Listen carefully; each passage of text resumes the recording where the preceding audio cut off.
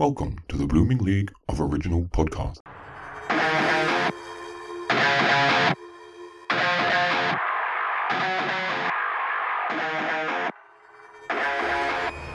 G'day and welcome to an extra wild after-party edition of Thrush and Treasure, the Torture Chamber musical comedy podcast that's the audio equivalent of a cheese grate full of dad jokes. And speaking of grateful, thank you so much for listening. That's really good of you. I'm Aaron, and I'm joined as usual by the metal man who thinks he so edgy and tough, but really he's the Tin Man after getting his heart. From all the way over the other side of the rainbow, he's Evan the Tin Man. How you doing? The Tin Man. But if you are the Tin Man, that must make me Dorothy because I'm the main bitch.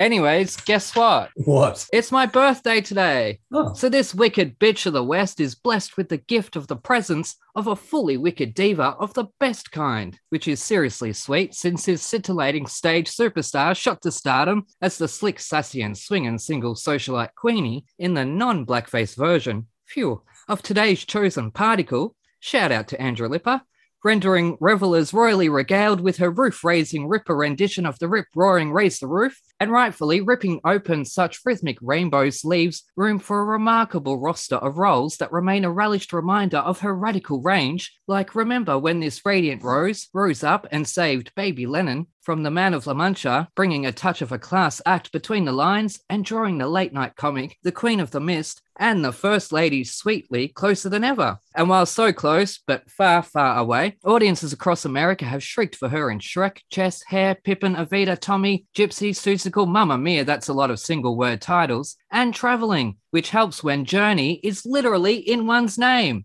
So I'm not waiting, plug, any longer to pepper a spicy but sweet g'day, nor say 1,000 beautiful things about this truly tender, totally transformative and tremendously talented token fixture of nearly every Broadway concert and concept recording in the past 20 years, including Funny Girl, Monster Songs, Children of Eden, The Little Princess, plus numerous solo and tribute shows. The amount of times this icon has thrilled audiences is almost criminal. So it was no surprise to see this fierce knockout catch the ire of the laws and orders, having been accosted court to court or a corpse in L and O and S and V and U and C and I and N and Y and P and D and Blue and Elementary. Oh dear, but what's on the tally only helped to steal the limelight when she took on the titular witch in the Universal smash hit Wicked, and as the very first alpha bar to fly into our torture chamber, this makes her the alpha bar none. So please defy gravity and rise up out of your bubble because we're joined by actress, singer, dancer, recording artist, and Puppy Pepper's mama, whom John Travolta knows as Judella Merzim because she's iconic Lady Julia Murdy. Welcome to the Torture Chamber.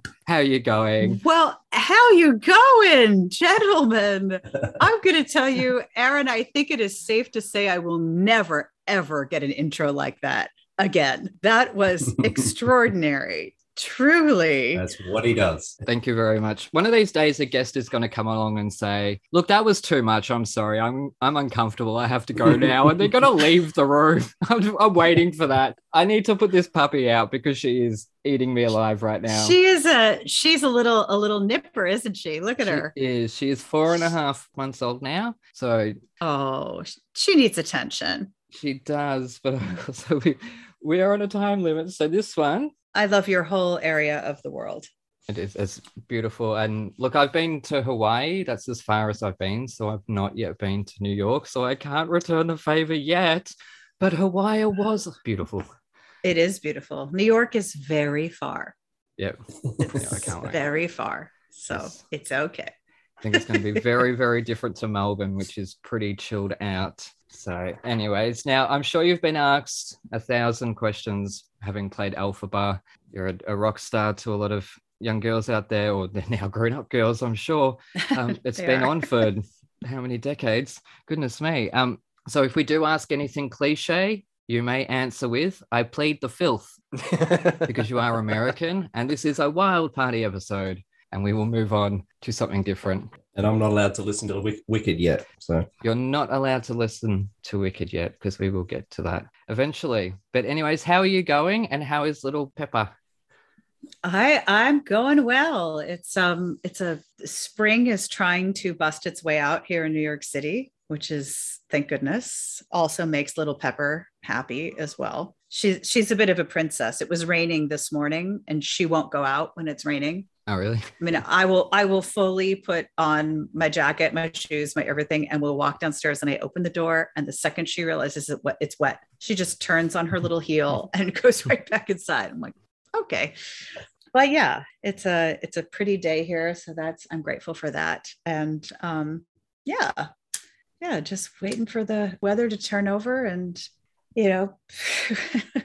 hopefully for variant number 27 to not come and plague our house, but who knows? I don't know at this point. Yeah, we're planning a wedding for the next couple of days, and just fingers crossed that there's not many positives. Yeah. We've already had one guest drop out because they can't come, for bloody close contact or something. So oh man, yeah, it's a lot. But I know one thing that has helped many people during this time is music.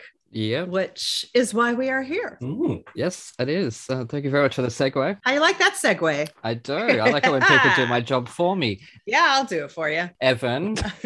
All right. Now, so second question. If you were a rock star and could have your fantasy dream rider, what crazy things would you put in there? And I want a menagerie. I want fireworks. I want extravagance. I would always want several well-behaved dogs. Always, for sure. Gosh, crazy extravagant things. I mean, you could do those insane things like, I want cream-colored peonies, but not white ones. Don't bring me white ones or you're all fired. I did see a bride actually have a complete meltdown once at her wedding because the flowers arrived and they were, I don't know, they were white and not cream.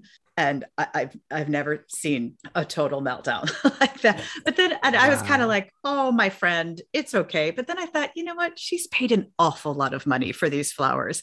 I suppose they should be what she asked for. I don't know. It's okay. She's divorced now anyway. So, that worked out well. Well, maybe if the dogs were the right color. Exactly. If everything was correct. But yeah, I don't know what other things I'd have in my rider. Dogs. I want dogs. No, that's the right answer. Still not a goat, but we may eventually. Actually, no, we moved on from a goat because a goat requires grass. Yeah, I mean, I suppose like a baby goat. I've never done. Have you heard of the goat yoga? Have you heard of that? No. Or it's a thing. It's an actual thing, you guys. You can Google it and see it, where you do yoga and there are baby goats. And while you're doing, like, I don't know, I've never done it, a downward dog or a plank or something, the goats will sometimes just hop up on your back. Wow. Or put their face in your face. Okay. I don't think it serves any purpose beyond, oh, there's a baby goat in my face. I think there's no like physical positivity to it except your heart. Yeah. And I don't think you'd want adult goats because, we had goats in New Zealand and they've got attitudes. They really do. So there you go. The babies don't know yet. So never heard of baby goat yoga, but I know that I do look like a goat when I try to do yoga. So does that count? Sure. Yeah.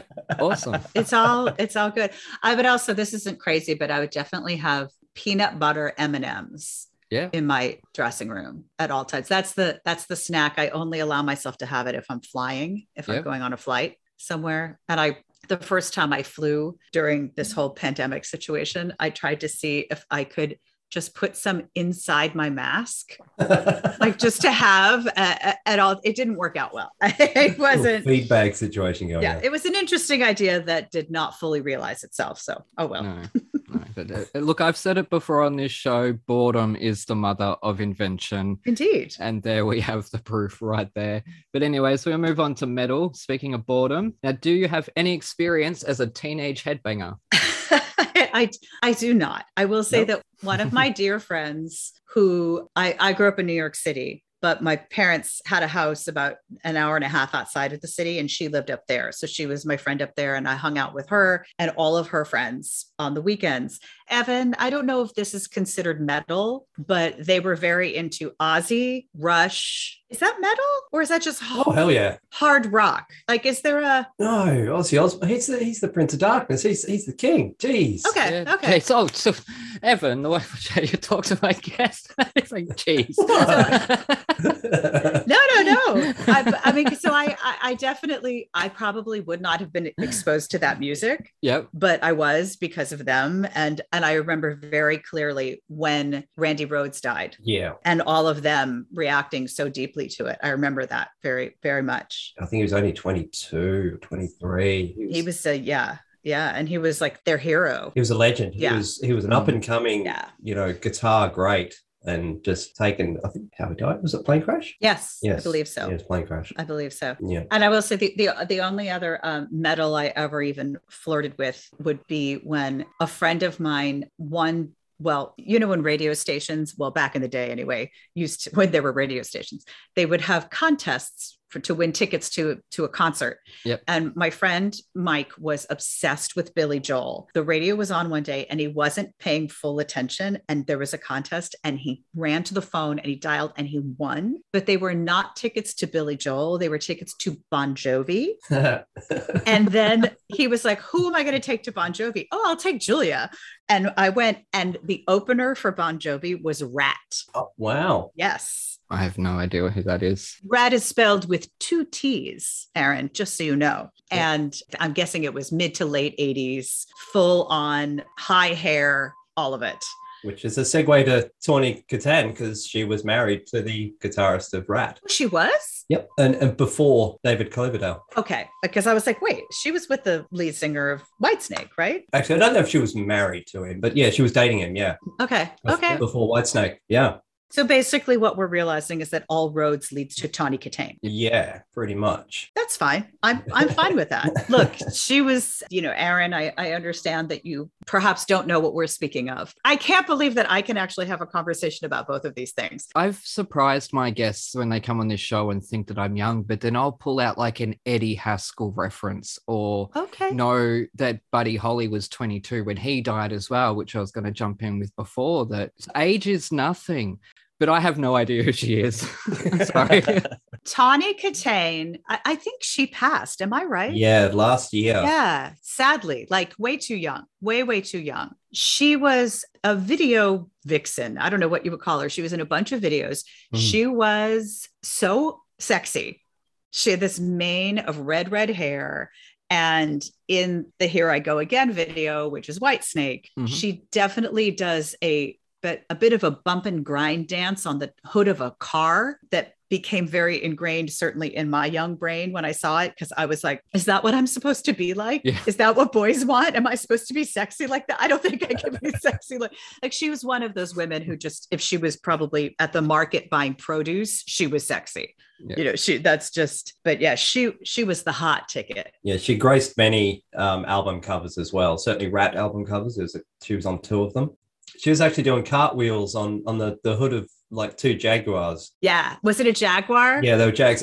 That was actually David Coverdale's car. Oh, his actual car, really? That was his car. Yeah. There's a story where they met and they went on a date and he was wearing the blue suit that he was in the video, and that's his car. And yeah, they went out for a date and the car broke down and it was a disaster, really. I wonder if she did cartwheels on the car during the date. We'll never know. Yeah. We'll never know. Yeah, it was funny because she had no idea he was a singer in a band or anything at the time, and was just sort of having this disastrous date going, this is not going to work. Huh. And she, while dating, previously just dating, a guy in a rock band and trying to get away from those kind of guys.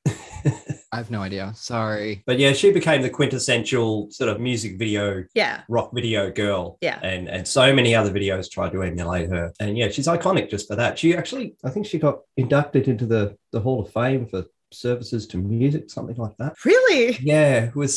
She got an award for something just for being in those videos. Oh, good on her. I'd give her an award just for looking like that.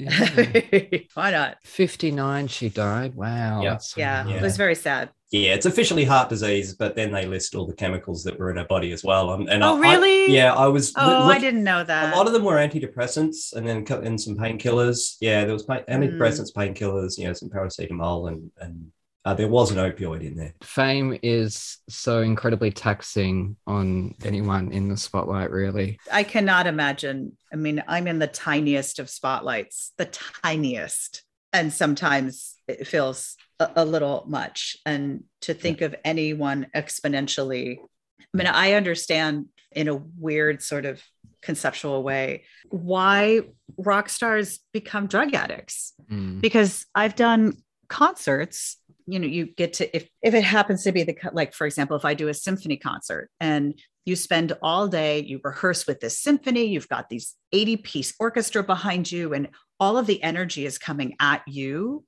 And then the audience is there for you. And then afterwards, if you sign CDs or pictures or whatever, it's all coming at you and it's all coming at you. And yeah, just noise. And then you go back to a hotel room. And when that door shuts, even though you might be like, whew, I'm tired, let me lie down, it's suddenly very quiet. And that's just me singing show tunes with a symphony. What is it like to be a rock star in an arena in front of 20,000 people? And it's go, go, go. Yeah. And the amount of adrenaline and energy that it takes to get yourself up to perform at this level for people, and then to try and live a normal life. Yeah. And you'd be surrounded by it too, touring in a band with all the roadies and the crew and gear. And yeah. There'd be, there's always someone smoking something, it's always around. Well, and of course, like, what's the only thing, like, what's going to help you replicate? It's a high being on stage. Yeah. That is a high. So how do you replicate it, or how do you manage when you're not in that high? And if you're not happy with yourself or grounded in yourself or whatever it is, that's what's going to happen. You're just going to be like, I'm going to take that or drink that or snort that, and that's going to let me feel that good feeling. That's what you think anyway. That's it. And then there's also the pressure of when a band or a singer comes out with a massive hit and creatively they might have peaked, but then there's that time afterwards, that expectation, the pressure to what's next, what are they going to do next? And you see a lot of people spiral after that initial, so it's probably best to have a build up over time and warm yourself into it more so than just explode. There was a time when I was younger, when I probably would have looked at things like, I don't know if Whitesnake does any of these kinds of things, but they have now they have like cruises, like metal cruises, and like your favorite 80s metals bands are on those cruises or whatever. Yeah. And when I was younger, there might've been a time where I was like, oh, that's so sad that that's what they're doing. And now I'm like, no, they're just trying to make a living. Yeah. Not everyone is the Rolling Stones. As a matter of fact, no one is the Rolling Stones except for the Rolling Stones.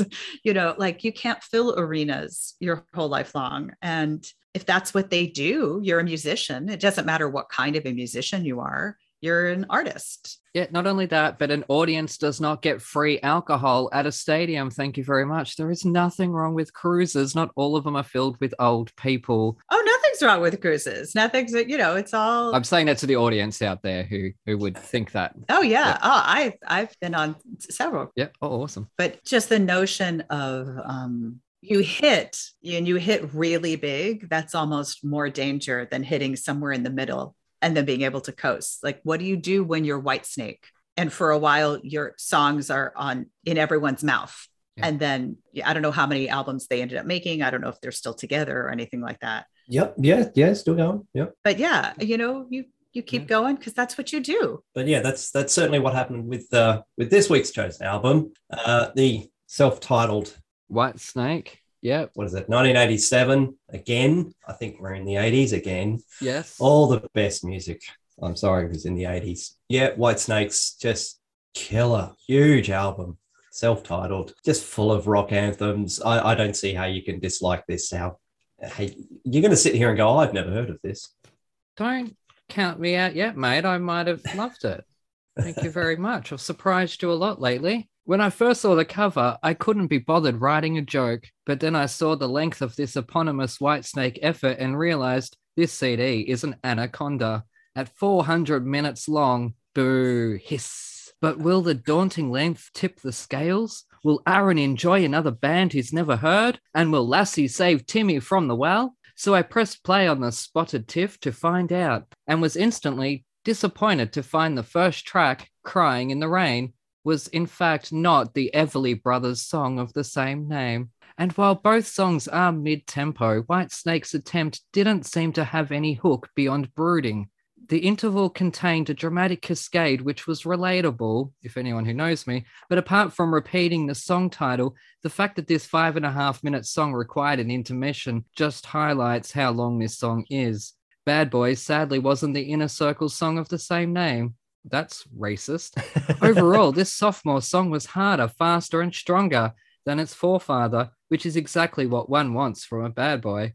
As the third track began, I myself began to become dismayed at the selection of song titles.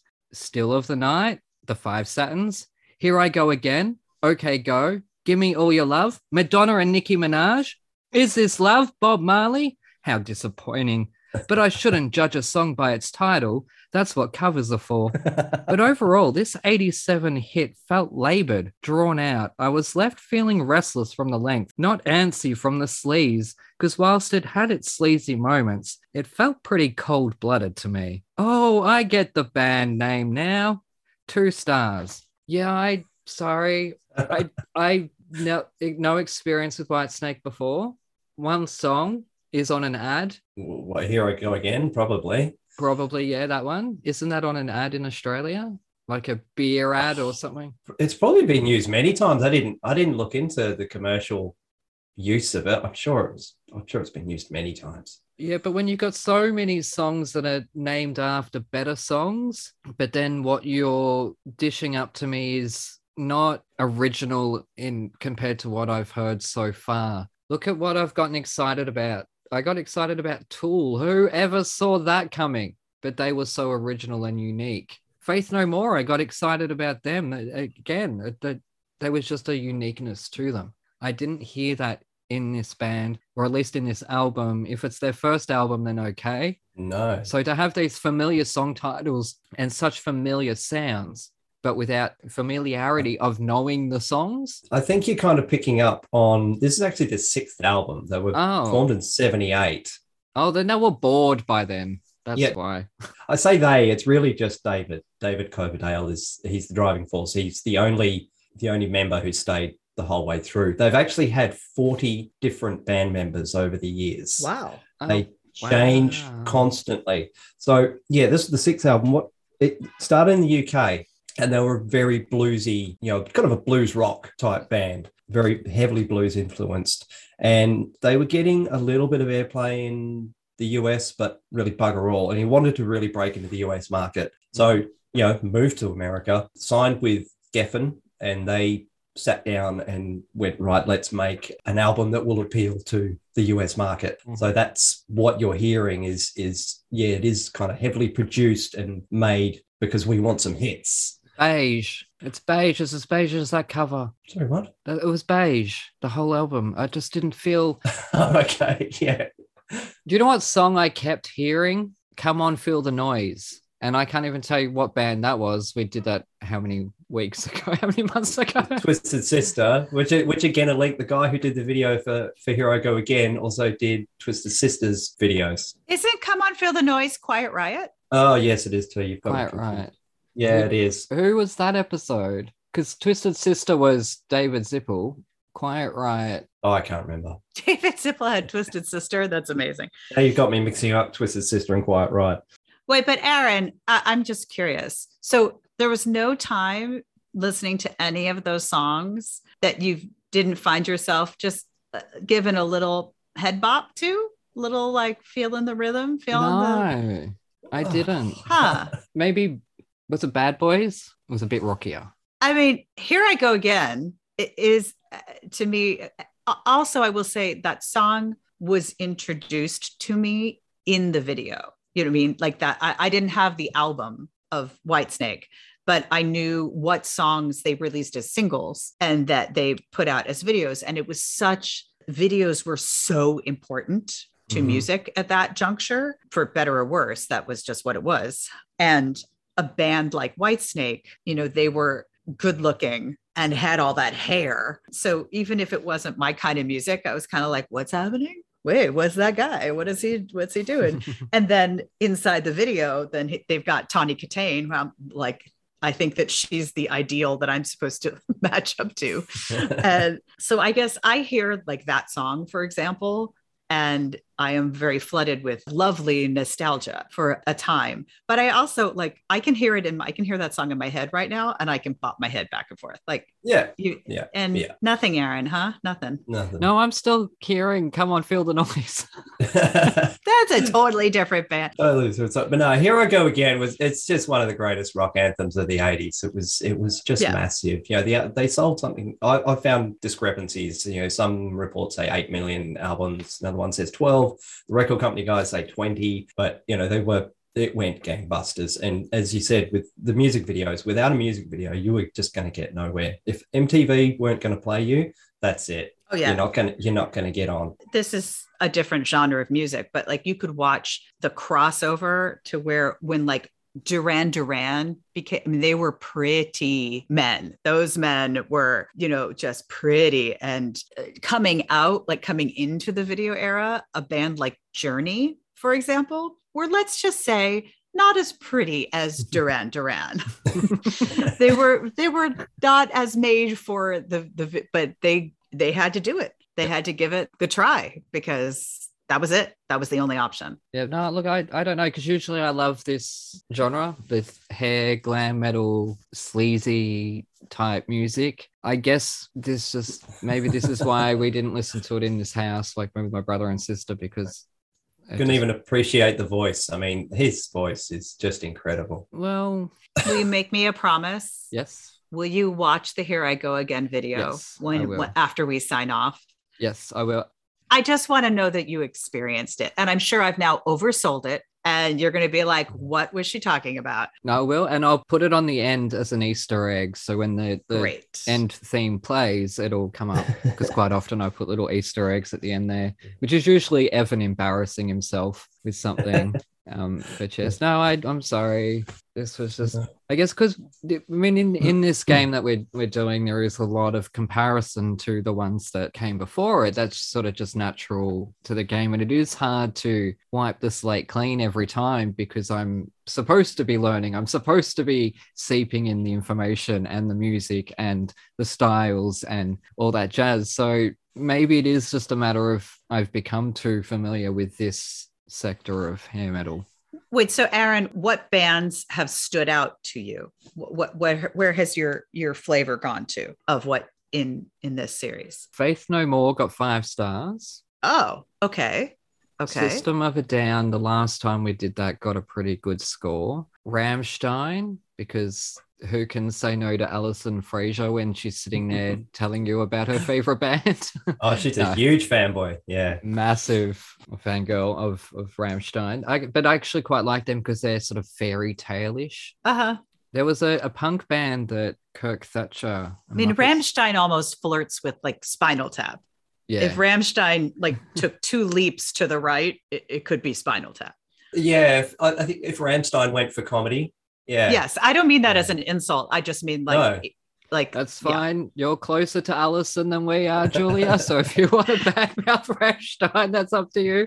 I don't dare. No. That's all right. That's all right. I think Lindeman's weird and cool. Like he's a real life fairy tale character. So like there's so much. Have we done 9 Inch Nails yet? No. No, I haven't. No. I mean, sometimes what boggles my mind, and I think this is true of Whitesnake to a degree as well, the voices that the lead singers, like, have you done Def Leppard yet? No, I've suggested it. I do know them a little bit from my childhood. I mean, the height to which some of these men are screaming, but on a pitch, completely on a pitch, is like, whoa.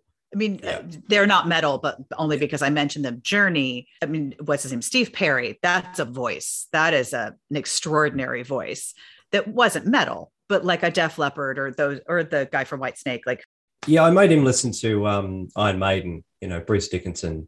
That the high notes he hits are incredible. It's wild to me that they were able to do that more than 3 times ever. Yeah. and they're not metal, but like Bon Jovi. I mean, John Bon Jovi's voice went into the stratosphere, and it's crazy to hear. One singer we've brought up on the show, well, Evan's brought up on the show, have a look at him on YouTube. His name's Jimmy Barnes. And that's all I'm going to say. Like, I'm not going to say anything else. Just check him out and get back to me on that, because you're just going to go, whoa. And then you're going to need a throat lozenge. Fair. That's fair. But his voice is just an oddity. You'll hear it and go, how can you do that day after day? And he's been doing it for 40 years. And there are some people who just can't. Yeah. Yeah. And I mean, look, I'll change the world completely for a second of what we're speaking of. But like, even in the world of Elphabas in Wicked, which, Evan, just so you know, that's the name of the Wicked Witch in the musical Wicked. Right. Which is the role that I played. As well as at this point, the show's been on for like, I don't know, 17, 18 years on Broadway. So you can imagine a lot of women have played this role. It's a very difficult role to sing, and most people do wrestle with it. But every once in a while, a woman comes along who ruins it for everybody else, because for some reason it's easy for her. And you're like, no, you're ruining it. You're making us look bad. Julia, they said that about you. So I don't know Jimmy Barnes, but like, he might be one of those singers where like, well, people who can sing like that make it difficult for anyone else, because you just can't. And it's hard, after time. I don't know if Whitesnake is still singing their hits in their original keys. Oh, yeah, no, his voice hasn't held up. No, it wouldn't. It's not made for that.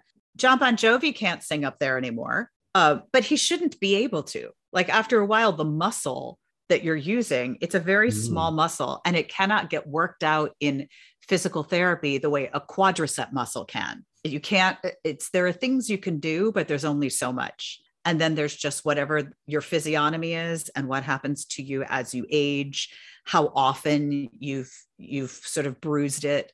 And that's why, especially like those kinds of like hard rock and metal singers, it just blows my mind that they could do it at all.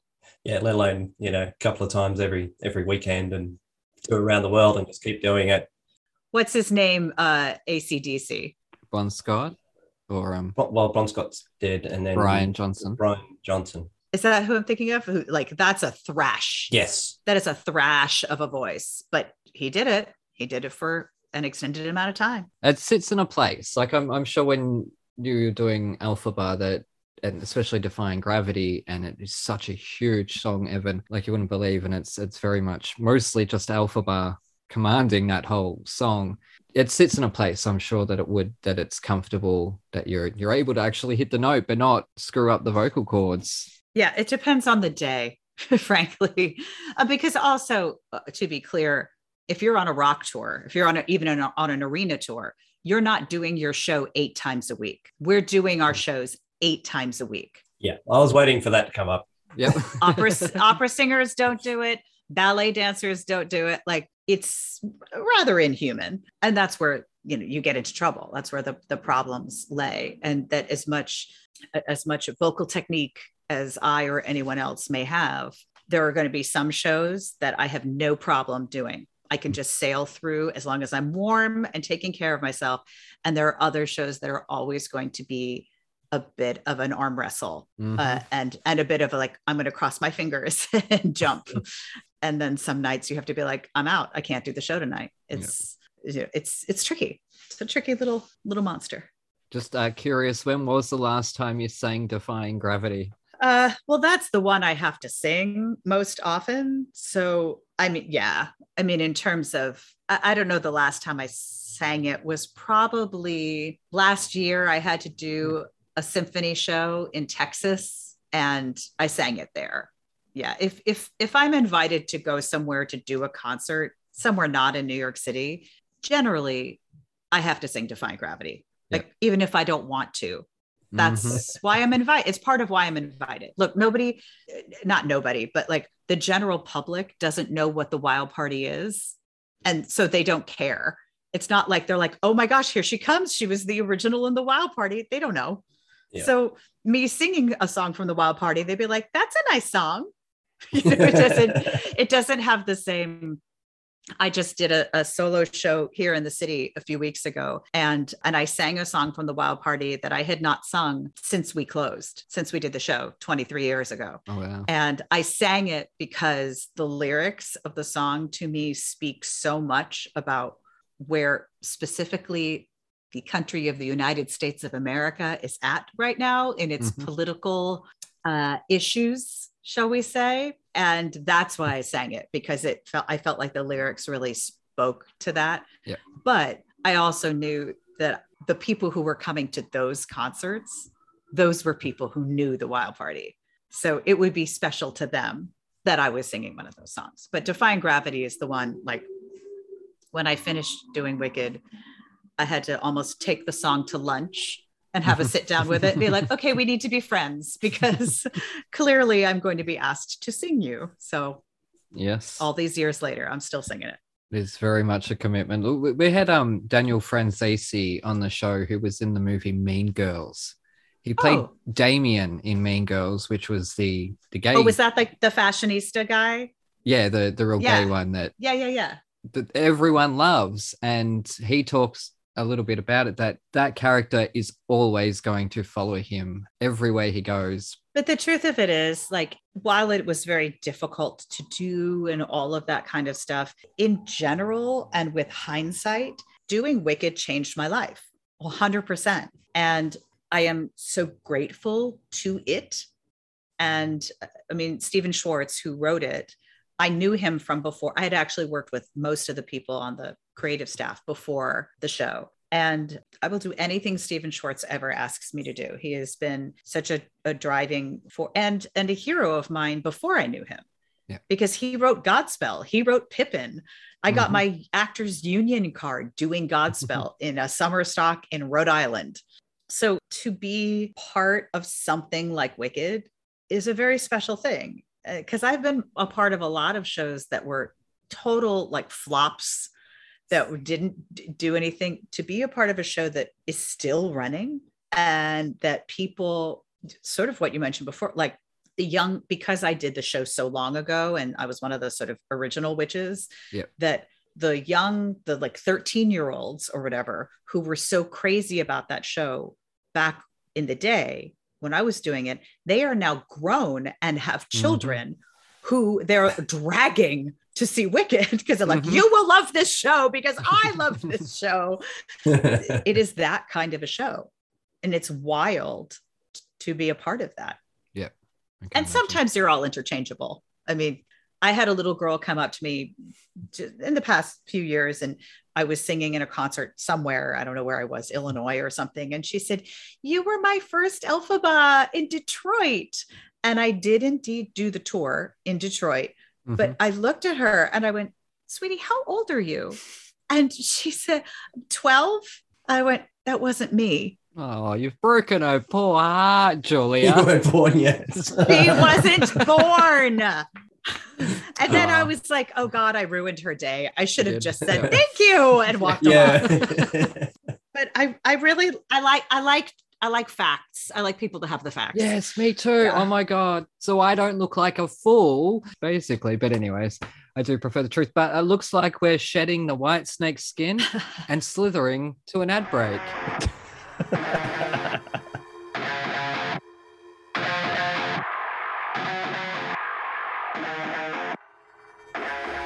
Coming this summer, winter, spring, or fall, the first ever musical theater sitcom, where you go behind the scenes of the latest West End show, the Fosse Forest Ballet. Where's the important stuff?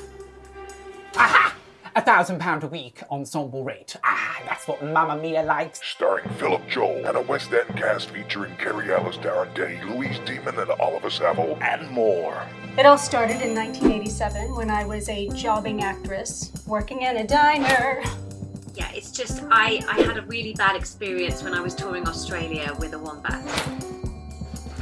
Darling! Mwah, mwah. La, la.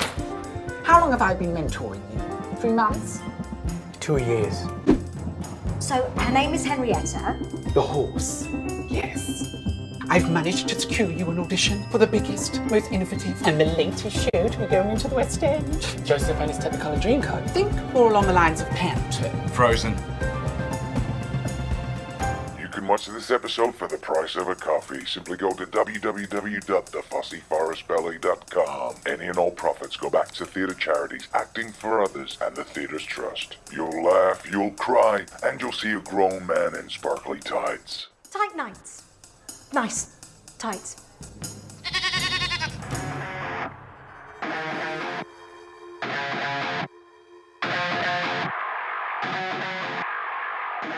We're back with Thrash and Treasure. I'm Aaron, that's Evan, and we are joined by the incomparable Julia Murney. How are you going? Or as John Travolta calls her, Judella Merzim.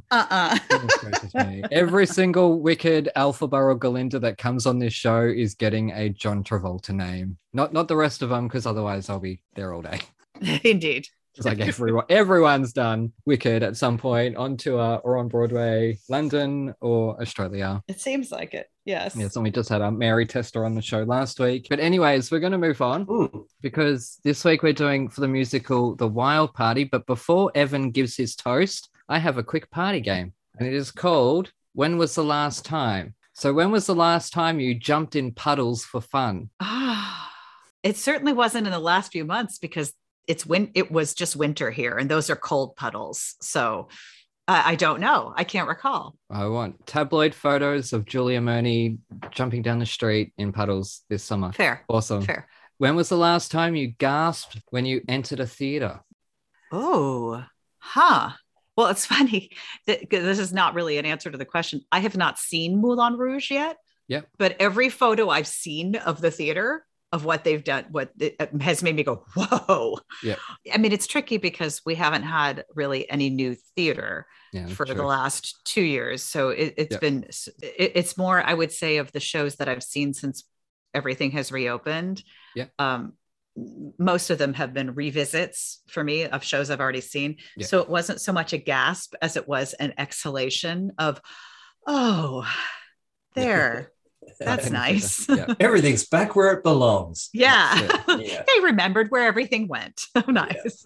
That's it. Back in the awkward seats of our theaters here in Melbourne. What did I see? I saw Aladdin in Melbourne. Yeah. Oh, really? Oh, wow. I saw that too. Yes, because one of my best friends is Michael James Scott, who is the genie. Oh, wow. I didn't get to see him because he had left by then. I came to Melbourne to see him. Oh, wow. Oh, beautiful. I really just use it. I had already seen him do it. I used it as an excuse to go to Melbourne because I hadn't been there yet. you don't need an excuse to come to Melbourne, Julia. It is an amazing city. I loved it. But that's why I spent a good little chunk of time there. And that's why Perth is next on the stop. I want to go west. Yep. Check out the stromatolites in Western Australia if you can get there. They're the rocks that are the oldest living organisms on this earth. Oh, they're slimy coral rocks. They're basically our ancestors, really, as you can tell by looking at Evan. Anyways, when was the last time you danced with a random old man or old lady? Dance with a random old man or old lady. I mean, this is sort of a group effort, but I guess in February, I got to go to Disney World for a few days. Jealous.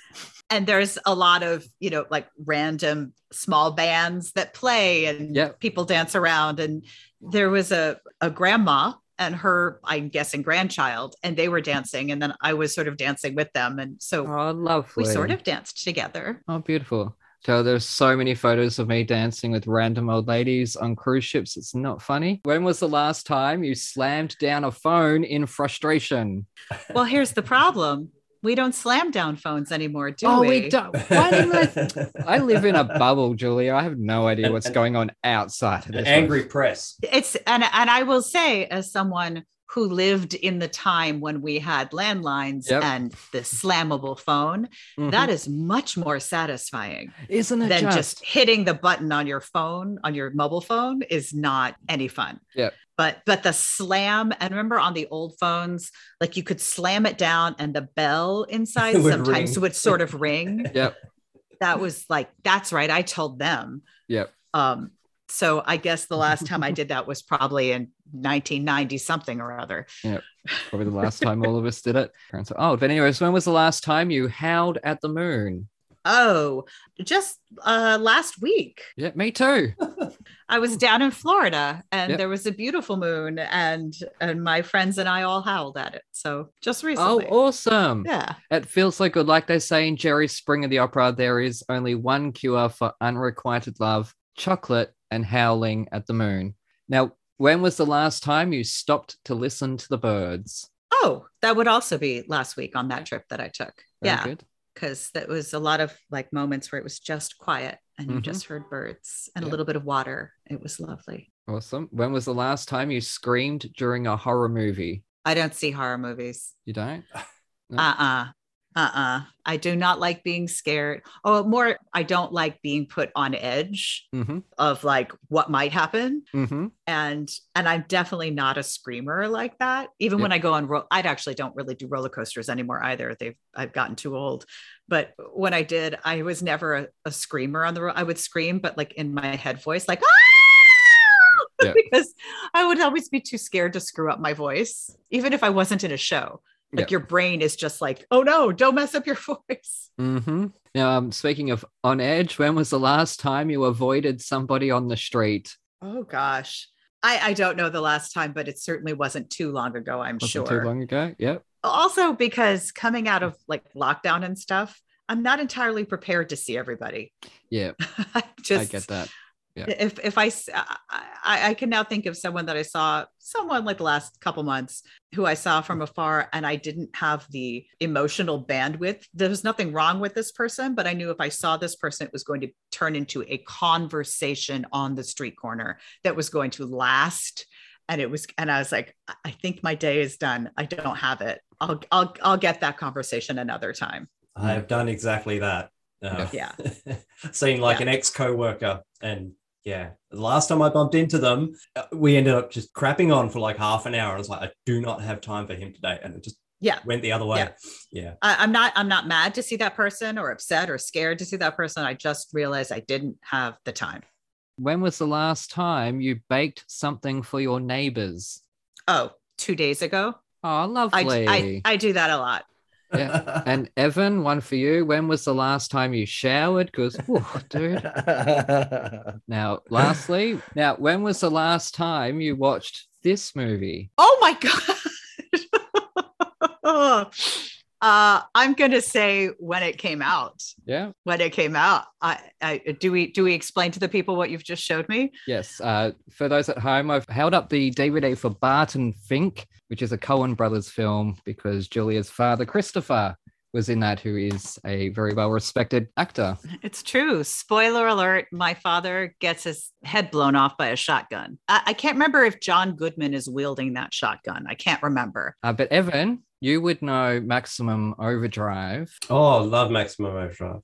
Yeah. My father is the disgusting Bible salesman who gets killed by the Happy Toys truck in Maximum Overdrive. Yeah, he's had enough, and he walks out, and he's like, "You can't do this to me. You can't do this to us. You're machines." And he gets run down. That one. Oh my! Is that him? Wow. Evan. Yeah, it's a Stephen King fanatic. That's why. I love that film. Yeah. Evan. I watched it recently. I showed my wife. It's like, you've got to watch this. And film. as you, I'm sure, know, that is the one Stephen King adaptation into a movie that he himself directed. Yeah. I think it's the only one. Which is why the soundtrack kicks ass, because it's all AC/DC and heavy metal. Yeah. There it is. That's my dad.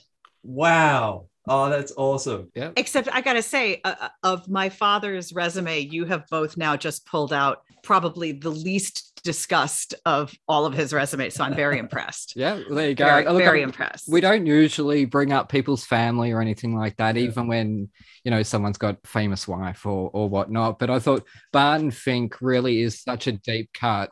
Oh, I love it. Yeah, no, I didn't do any research into that. It was more, I saw a side note of, your father was an actor and involved in theater, and that was about it. That was all I looked. Little did you know. Yeah. He was in that highlight of cinema known as Maximum Overdrive. Yeah, such a cool movie. I've been keeping that secret for how many days or weeks now, Evan? So good. Desperate to tell you or say something about it or hint to you, but I thought, no, let's wait to get your reaction. I am applauding. Yeah, awesome. Anyways, moving on. We're going to do the Wild Party, Hey, which finally. is Andrew Lipper's version, not the blackface version, as I like to call it, which is definitely going to get me in trouble one day. Yes, so let's not call the other one that. Let's not do that. No disrespect to Michael John at all, because he is legendary and a genius. It is all me being a shithead. So, Evan, what did you think of this musical? Please tell the leading lady. No, that's okay. You go right ahead. The first listen through, I didn't really know what to make of it. It was certainly going for a 1920s feel and a lot of muted trumpets and honky tonk pianos, and they certainly nailed the era. Mm-hmm. And then of course I go, what is this thing about? And I start my research.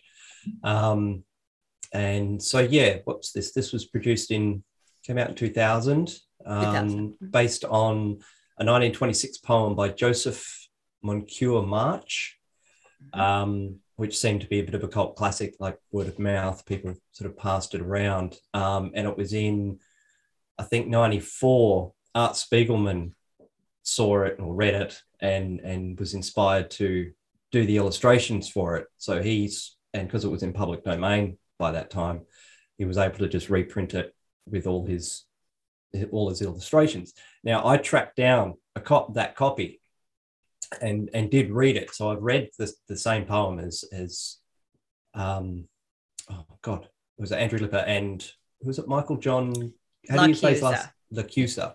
So they've both read this same source material and decided it should be a musical around the 94 era, which is just nuts that this how this even came about, that you've ended up with two musicals of the same source material, the same name, both being staged at the same time. It's just mental. It is mental. It's mental how it even happened. And I love with Aaron just sends me a link and goes, listen to it. And then, you'll figure it out. So I got on this. Didn't say anything. You don't say anything, and I have to figure it out. Yep. And I'm looking for pro shots, and I'm looking for clips, and I'm seeing Eartha Kitt and Mandy Patinkin, and go, what's going on here? Toni Collette. Not the right one. Nope. Not the right one. Yeah. And then I had to figure out that. Sorry to interrupt. I've never heard that one. Yeah. Well, I did listen to the other one. Oh, it's fabulous. It's wildly different. Yes. They wildly are vastly different. I don't know why. After reading the source material, I feel that the Mandy Patinkin one follows the text closer and yours follows the story, basically. Whereas the songs in yours are more abstract. And you have to. I would have loved to have seen the show. There's no pro shot. There's amateur productions that I didn't really see. Yeah, there's no. It was really prior to the times when people were doing like fully illegal but really well done bootlegs. Yeah. So there's one recording that I don't know is on it that you can find. It's of the B-roll, where they come in for press and they film a good portion of the show, but it's only like an hour plus. I've seen it and watched it, but like sometimes they focus on weird things. You're like, no, just stop putting it on this person. There's a whole dance number going on over there. So, I mean, it's good, but it's not the whole show. It gives you a flavor, certainly. But yeah, the two musicals are, and interesting that you listened to them both. I mean, I think in general, Lippa's is thought of musically as a bit more anachronistic, that Michael John's is more in the style of the 20s jazz age. And Lippa's has like an electric guitar where you're like, what is that doing there? And the music, the songs themselves are a bit not of the era, but they both, as you noticed probably, or not, I don't know, they both start with the exact same lyrics, which is the exact opening of the poem. And they have the same characters, but the poem is not long enough to fill a whole evening of a musical. So the way each one then veers off and who they magnify of the smaller characters are very different. But sorry, you're not done with your review. Fair. Yeah, that's very cool. That's why we invite you guys on, Julia, to get the insight, and it's much more interesting than anything either of us two could say. So, funnily enough, I initially dubbed this March of the Vibratos. It was your voice in some of the tracks. Just the vibrato was just stunning. It's very clever. That's what popped into my head. It was like, this is March of the Vibratos. Raise the Roof stood out. There was a fair few songs that really did stand out, just musically, just as standalone songs. Yeah, Let Me Drown also stood out for me for some reason. Yeah. But yeah, I think it's the story. It's the story around it and how it differs from the text as well that sort of intrigued me. One thing that did bother me in the original text, Oscar and Phil, who I assume are brothers, Oscar and Phil Domano. Now, in the poem, they sit down and sing a song called My Sweetie Is Gone. They even have half the lyrics of the song in the poem. And I don't think either musical used that song. That's interesting, because I was going to ask you, I mean, I saw Michael John's, but I don't, and I've sung a song or two from it, but I don't know that one. So I was going to ask you if they sang that, because we no, and I don't know why. I was involved with Lipa's show from basically its first reading onward, and there was never, to my recollection, a song that the brothers sang called anything about My Sweetie. Yeah, I just found it odd that you're writing a musical about a poem that has two songs in it. They sing My Sweet Adeline as well, but there's two songs in it and you don't use either of them. That's very interesting. I should definitely ask that question if I think of it the next time I see either Michael John or Andrew. And neither musical did, as far as I can tell. That's really funny. It was weird. That's weird. I agree with you. But yeah, it's another one of those, like, the more I listened to it, the more I liked it. And then I went and listened to your album as well. Oh, that's nice of you. And you can hear I can hear, like, Raise the Roof. It was an experience. It was great I enjoyed the research of it and the story behind the two musicals together and the poem that it came from and how that got It's definitely I don't know of any other situation where that has occurred, mostly because when someone's writing something that's based on something else, you buy the rights to it. So no one else will, but this was public domain. No one had to ask anyone. Yeah. Phantom. Those are both about the Phantom of the Opera, yeah, true. But that's it. Like, literally the shows begin with the same lyrics. Yeah. Both shows begin with Queenie was a blonde and her age stood still and she danced twice a day in vaudeville. Totally different melodies, totally different everything. I will say my one regret of that time. So there's a sort of I don't know what you call it, a secondary awards show in New York City called the Drama Desk Awards. Yep. Mm-hmm.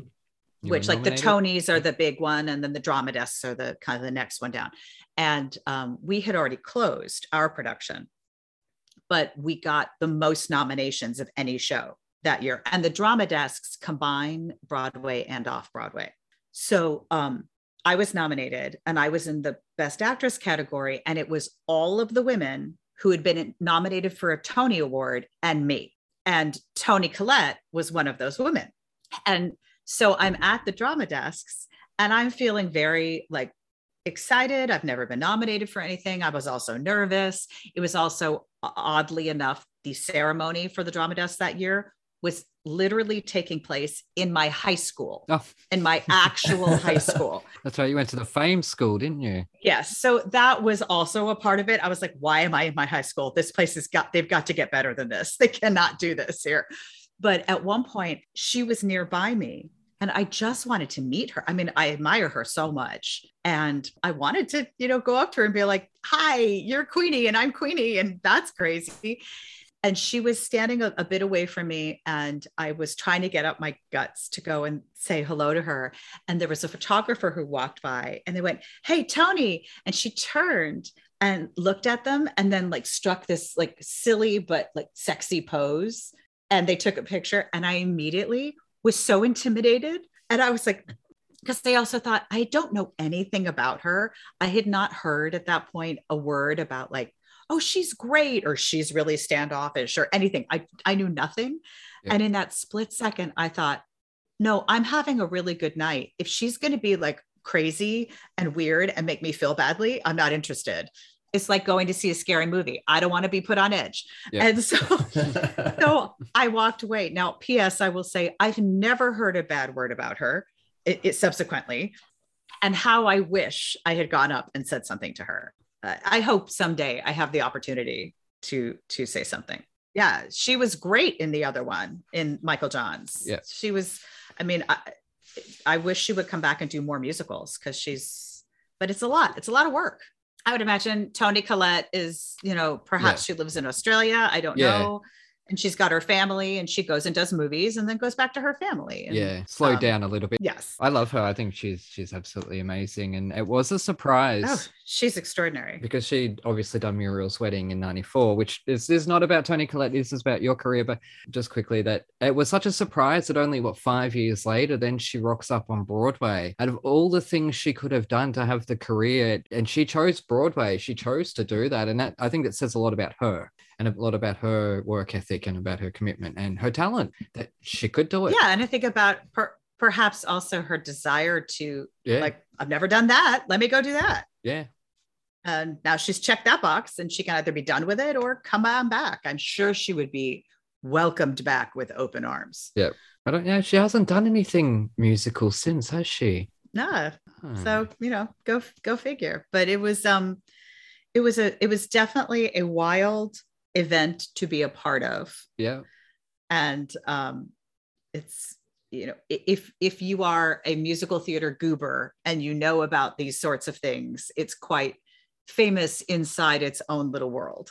And the thing that's really fortunate is that the reason the show lives on is because we made the album. And that was really before most things got recorded. Now most things get recorded. That was before it was dealing with digital. And by digital, I mean, it was on CD, but it wasn't streaming. Yeah. I mean, there's an entire sequence in the show called The Apartment that is not on the album. And we knew it wouldn't be because it wasn't going to fit. It was going to make it a 2-disc. And so they just chopped it. We did one pass of it during the recording of the album, which we recorded all in one day. So it's fast. So we did one pass and then moved on. And now it could be different, that things are just, the world is different in terms of recordings and things like that. But that album is the reason the show lives on. And every university in America does, with a theater program, does our production.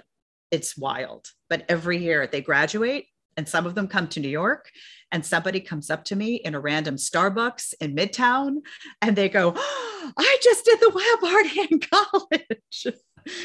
And it's a great show for a college. It's got a big cast. It's got a lot of great singing, a lot of roles, and a lot of songs that let you like feel all your feelings. And everybody loves that. Yeah, a lot of very interesting characters, very complicated characters. Yeah. Complicated and messy. And everyone's got some kind of a weird issue, which is there's kind of no one to root for. I can see why it was so sort of controversial in 1926, just with the content, the kind of characters that they threw in there. There was because of all kinds of people. Look, someone only had to show their knees in 26 and they were controversial, Evan. Right. Yeah, exactly. And our show, definitely, we had some topless women at one point. So, it was like that. It was like that. Here's something I couldn't find.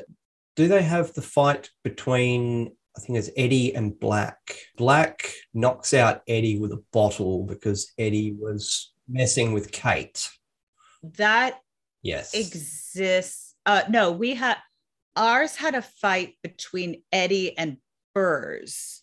What, did the other one have the fight between Eddie and Black? I'm saying the original poem. It was Black knocks out Eddie with a bottle because he was. It's interesting. I have my poem somewhere. I don't know where it is on my shelf. I think ours had a fight. Burrs gets drunker and drunker. and he starts to hallucinate a bit, and he starts thinking in our show, in our production, that like every woman he's looking at is Queenie, like he's not seeing straight. And he finally he goes up to the character of May, who is Eddie's girlfriend, and grabs her or something. He does something because she's kissing on Eddie, and he thinks it's Queenie kissing on Eddie. So he grabs her, and Eddie's the one who's the pugilist. He's a boxer. Yeah. And Eddie proceeds to beat the hell out of him for touching his girlfriend. That's what I remember. I think I'm right. But again, it was a long time ago. There's no, other than watching, smaller productions. Yeah, there was no. To my memory, that was the one moment when I was off stage. New York Siren. Woohoo. Oh, yes. Sorry, I was getting excited. Never been there. Sweetie, you understand if there's a siren. I know it is bad. I know. Okay, I'm as well long aware. as we understand. I live on the dark side of life, Julia. Don't worry about that. Got it. It's more just that vibe, that atmosphere of New York City that it is very much sirens. Goodness, so anyway, sorry. But yes, it's okay. Anyway, there was a fight. I just can't entirely recall. Yeah. Okay. That's right. Does he scream, "Keep my wife's mouth out of your fucking mouth" before he smacks him? Bugger. Okay. No. Anyways, moving on. And what's the other? I think the only thing that I found annoying was that it seemed to miss the initial argument between Burr and Queenie when she's asked for coffee, and he's told to get it yourself, you're lazy, and that's so then the party is more of a revenge party for her. That's her motivation. Yes, but the whole sequence of the apartment that I was just talking about that doesn't make it on the album, that's sort of where you see why she wants to screw him up, basically, right? Because he attacks her in that scene. Yes. And that's when you see, I mean, look, this is parsing hairs because of course she's a mess too. That's why I say it's kind of hard to have anyone to root for in this show. But in terms of the party itself being thrown, it's supposed to be the apartment sequence that kind of catapults her into that song Out of the Blue, I think happens like at the end of the apartment sequence after he's attacked her and all this stuff. It's so funny. This is something that never occurred to me in whatever it was, 5 years of working on this show. And it never occurred to me till after we did it. Sometimes you just miss stuff. I had a line that was something like, I think it's in the middle of Out of the Blue. And I say something about, we've never thrown a party before. We'll get blah, blah, blah. I have no idea why we've never thrown a party before. Now, today, I'd be like, why? Of course we've thrown parties. That's probably what we do. We throw debauched, fucked up parties that everybody comes to. It never occurred to me during all of those years. I mean, I had a lot of things to concentrate on, but it never occurred to anybody.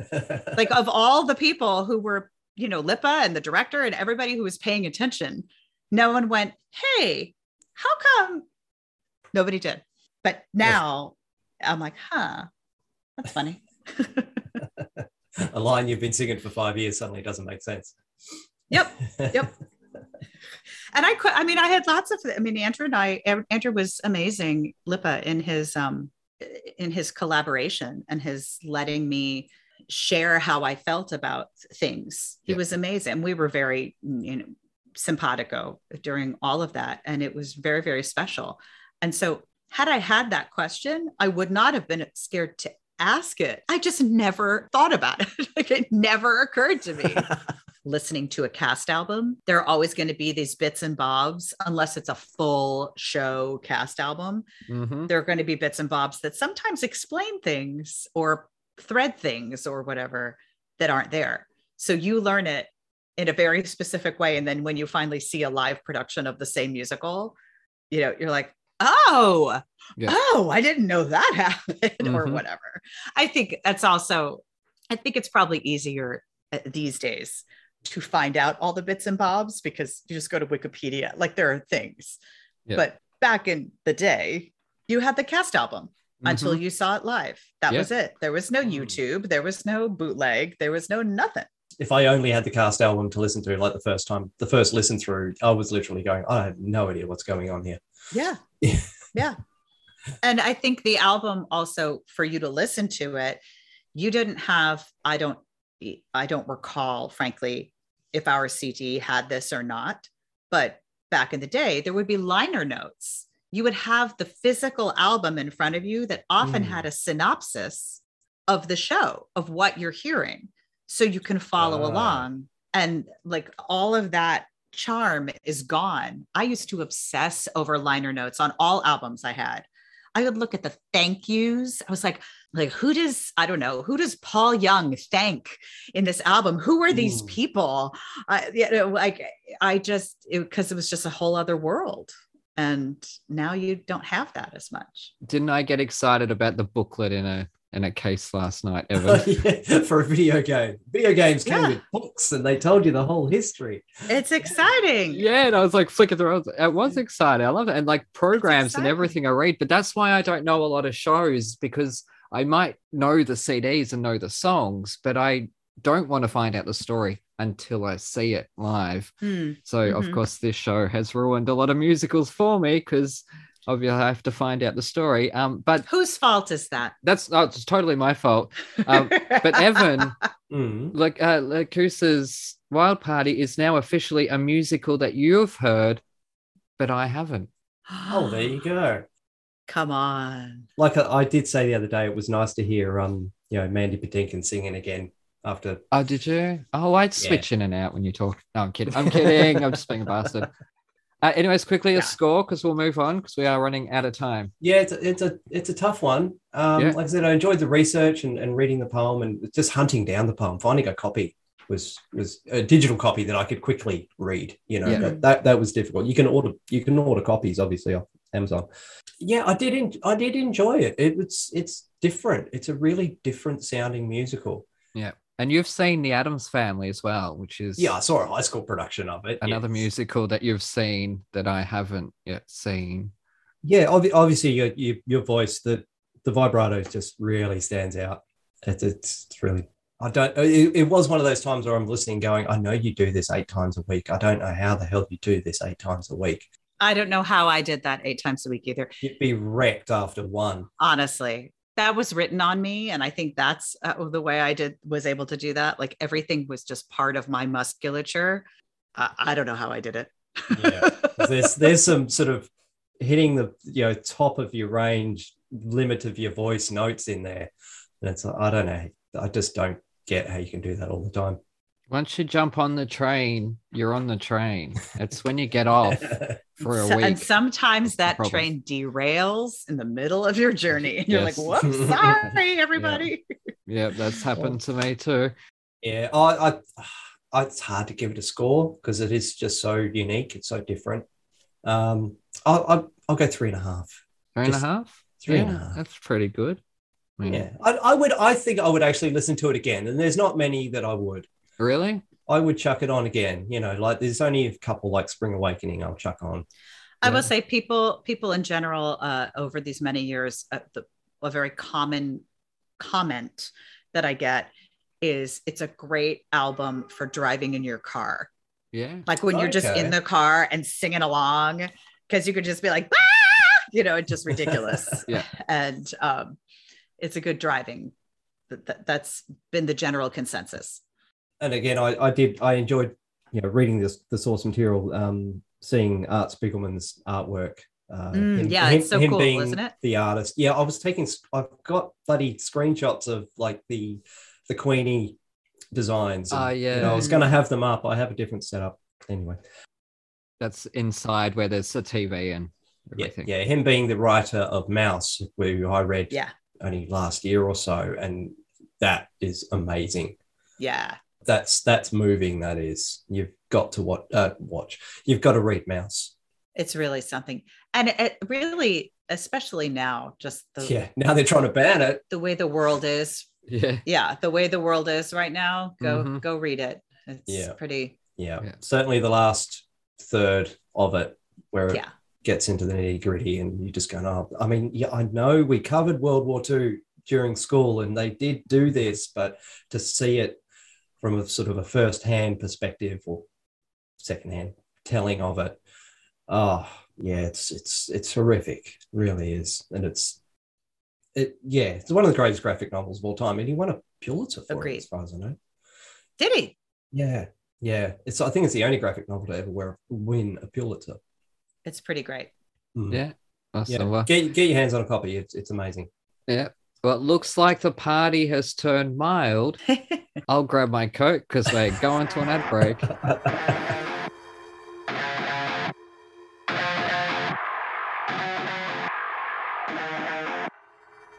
G'day, listeners. Aaron here.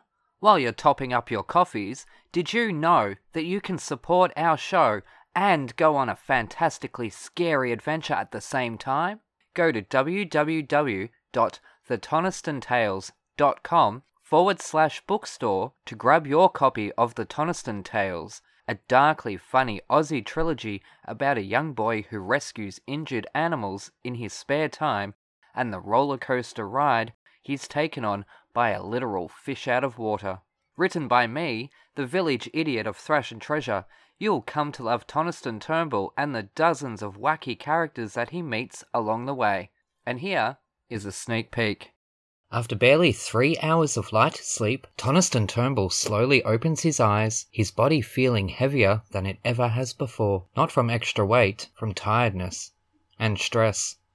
Polly sighs in the shadows behind him, the flame of the nearest barbed wire tiki torch tower having died down, but not out, while Toniston napped.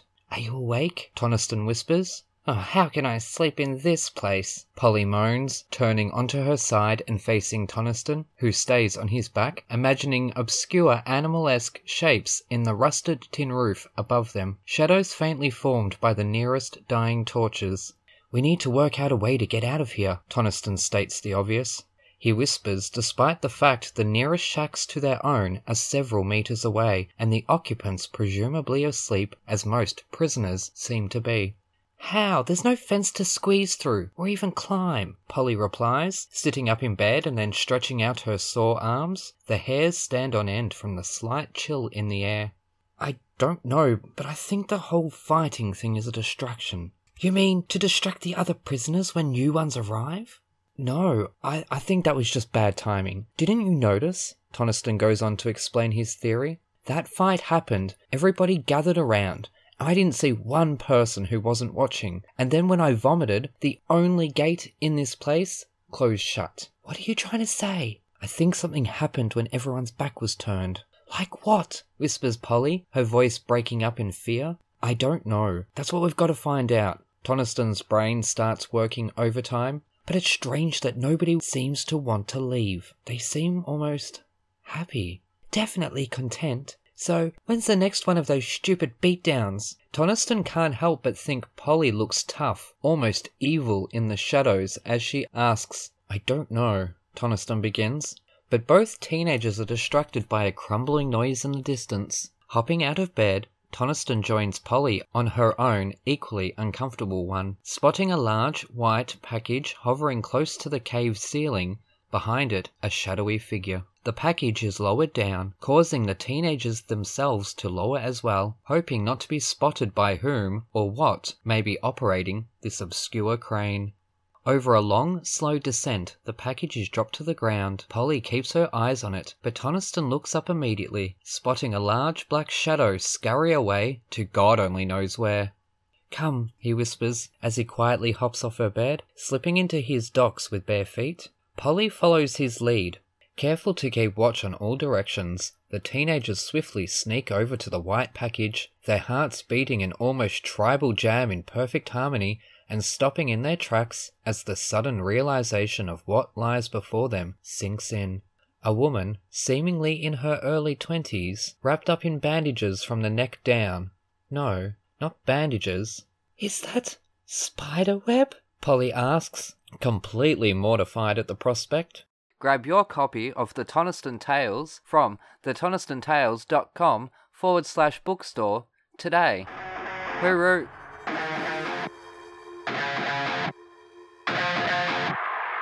Anyways, we're back with Thrash and Treasure. I'm Aaron, that's Evan, and we are joined by the one and only Julia Murney. Heya! such an honor to have you on this show. Now, firstly, I've got a few questions just about your hopes and dreams for the future. I know we're running out of time. Oh, Lord. Okay. Okay, so firstly, what's one show that's always evaded you? Scheduling hasn't worked out, or you may have gone out for, but Patty LuPone got it or something. Well, back in the day, I would say it was Les Mis. Yeah.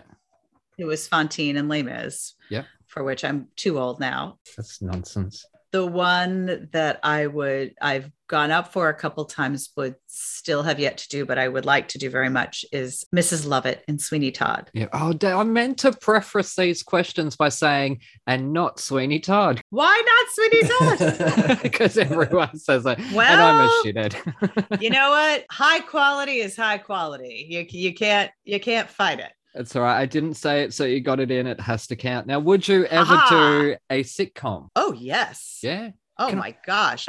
100%. We've established on this show the throwaway nature of standing ovations. Now, what's one time you've truly felt that had my name on it, or that had our name on it that night, that you just felt that energy was ripe coming from that audience? It would be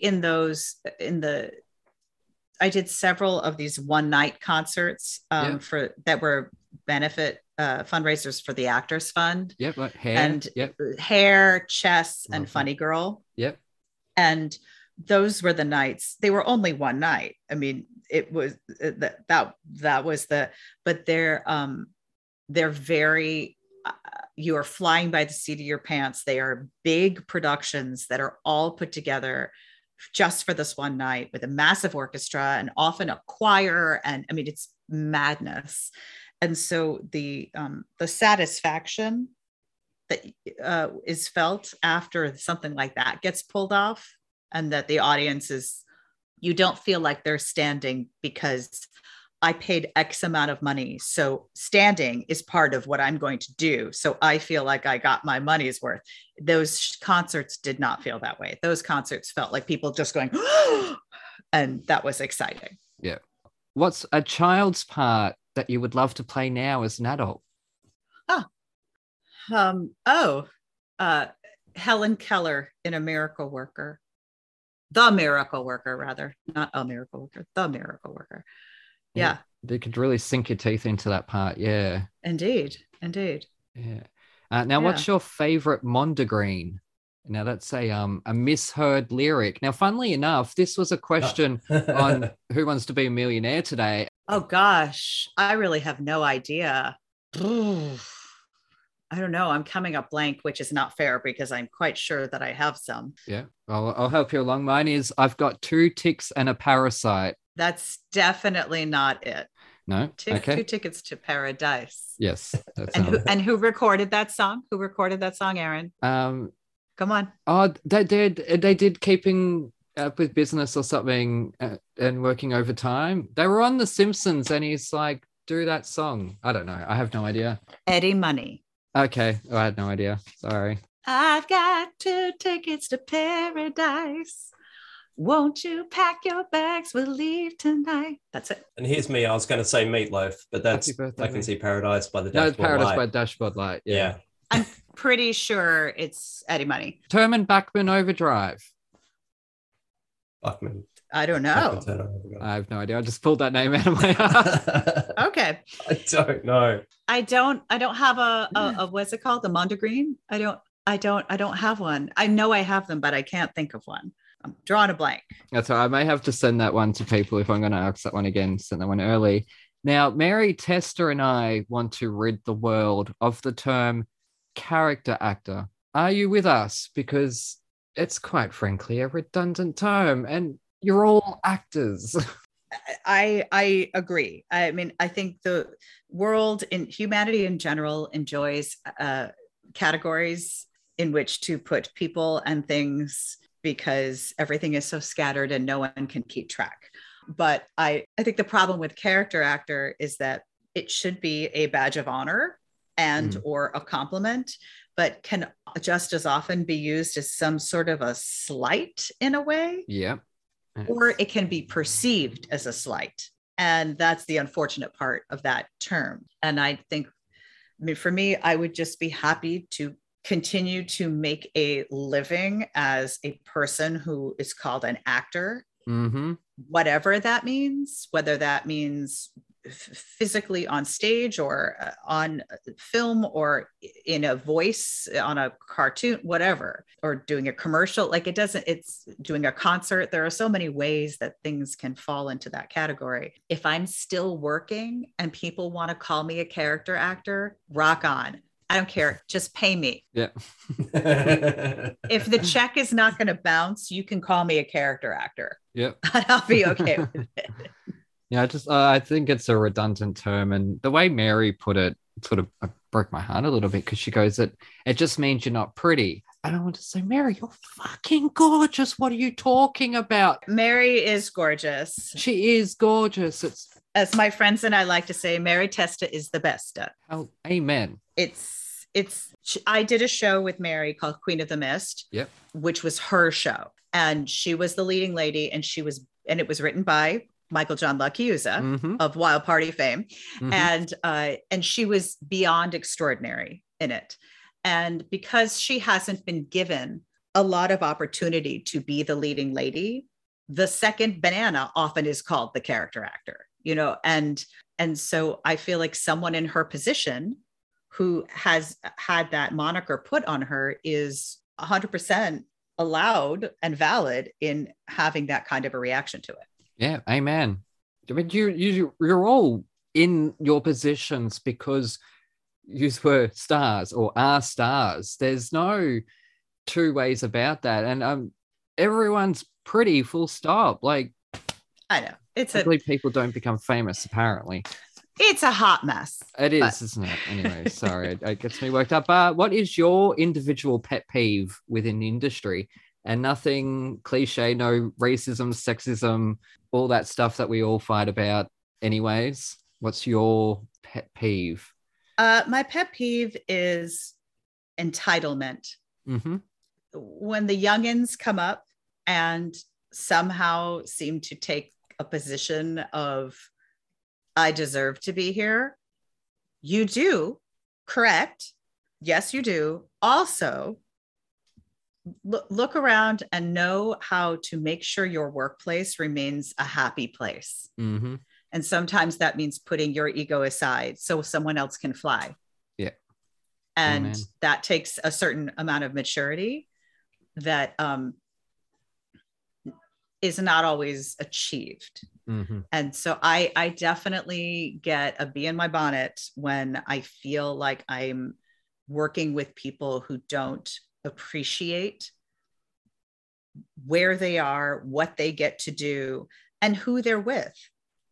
Unless you are standing alone on a stage in no light, singing a song without any accompaniment or just speaking words, then you're never doing a solo. You are never, ever doing a solo. At the least, if you're singing a song and someone's playing piano, it's already a duet. If there is a person up in the rafters putting a spotlight on you, it's a trio, and on and on and on and on. And so as soon as you start to trick yourself into thinking this is about me, is when you're lying to yourself. Yeah. And that makes me crazy. What's fun about it is getting to do it with other people. Yeah. That's why it's fun. Yeah. That's it. It is a team effort. And I was actually surprised when a few New Yorkers have said that you guys don't do group warm-ups over there. No, that is not a thing. That is a European thing. And here it's like that's our pre-show time together to be a team, to harmonize together and stuff. And when I was like, what? Why? What? Nah. Not a thing. One last question. What's one thing you've always dreamed of doing but have never built up the courage to do besides talk to Toni Collette? Indeed. Scuba diving. Scuba diving, yeah. Yeah. I snorkel. I love to snorkel. I get a little worried about the breathing apparatus of scuba, so I have never delved into that. Yeah. I've gone skydiving. I would never bungee. Yeah. Let's be clear. Yeah. Never. Okay. Yeah, it separates the spine. But scuba, because I do love the ocean, and when I went snorkeling up in Port Douglas on the Great Barrier Oh, Reef. wow. Yeah. I remember very clearly putting my face in the water and going, because it was like a Technicolor wonderland. Yeah. And that was the first time I ever thought, oh, I wish I could get down there and stay down there. But yeah, it just hasn't happened. So Yeah, you'll get there one day. Anyway, so thank you so much for joining us. oh, my pleasure. Thank you for having me. Yes, baby. I don't. My dog is going to have to be taken out in about 3 minutes because she's giving me the eye. Could you please give her a little cuddle for me, or a big cuddle? I will. And Yes. You want to go out? I know. Okay. It's good. She's looking at me like, come on, lady. Thank you so much for sitting down with us and giving us your valuable time. Oh, it's totally my pleasure. Absolutely. And thank you for asking me. Yeah, no, it's an absolute pleasure. And I hope we were fittingly torturous enough. You absolutely were. But Aaron, yes, you go watch that video. Yes, I will. Go watch. I know. Every week I say, watch the videos, and he doesn't. For the love of Tawny Katane. Yes, I will. In honor. God bless. Long live Tawny Katane.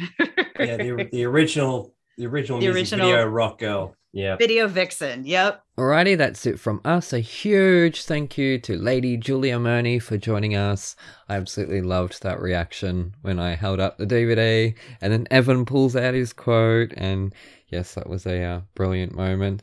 And you can find her on the social medias on Twitter at Julia Murney. That's MURNEY.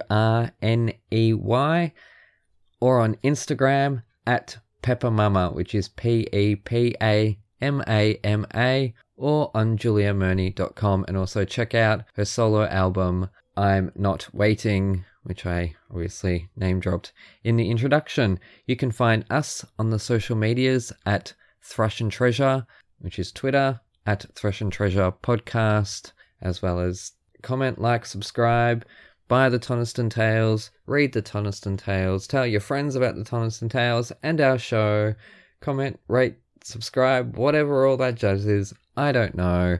I'm going to sit down and listen to the silence for a little bit, because in the next couple of weeks we've got more recordings, which means more metal and heavy metal and new metal, glam metal, all that jazz. So anyways, you take care and we shall see you next time.